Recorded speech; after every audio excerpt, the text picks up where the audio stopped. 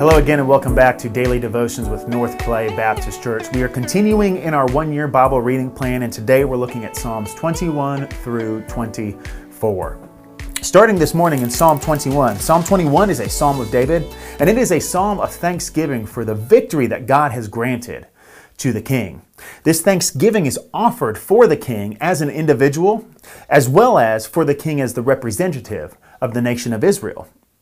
We see in this psalm an example of how we ought to thank God for the provision of godly leaders. And we recognize the prosperity that godly leaders bring to a nation. Moving on to Psalm 22. Psalm 22 is another psalm of David, and this is one of the more popular psalms because of its significance in the New Testament, as we recognize much of the content of this psalm as prophetic of the Lord Jesus Christ. Specifically in verses 14 and following, we see specific prophecies that were fulfilled on the cross at Calvary. One of the things we need to keep in mind is that the Psalms were essentially the hymnal of the Jews. So when Jesus was quoting this psalm upon the cross, he was probably not speaking of being literally forsaken by the Father. Rather, he was communicating that this psalm was about him. And this is something that the Jews would have recognized. It would be almost as if I had said, "Amazing grace, how sweet the sound." Upon hearing those words, your mind immediately goes to the next line in that song, that saved a wretch like me. In the same way, when Jesus said upon the cross, my God, why have you forsaken me?" the mind of the Jew at that time would have recalled the rest of this psalm. Jesus' point in quoting this psalm upon the cross was to show that the content of the psalm was being fulfilled before their very eyes.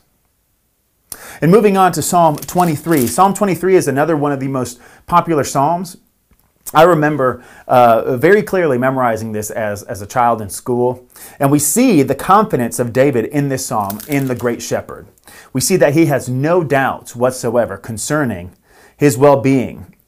And I love the way that the psalm ends. It says, "Surely goodness and mercy shall follow me all the days of my life, and I shall dwell in the house of the Lord forever."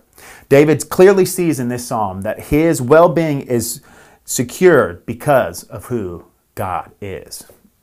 And lastly for this morning, Psalm 24. Psalm 24 is another psalm of David. And David starts this psalm by proclaiming the majesty of Yahweh and the fact that the whole earth belongs to him.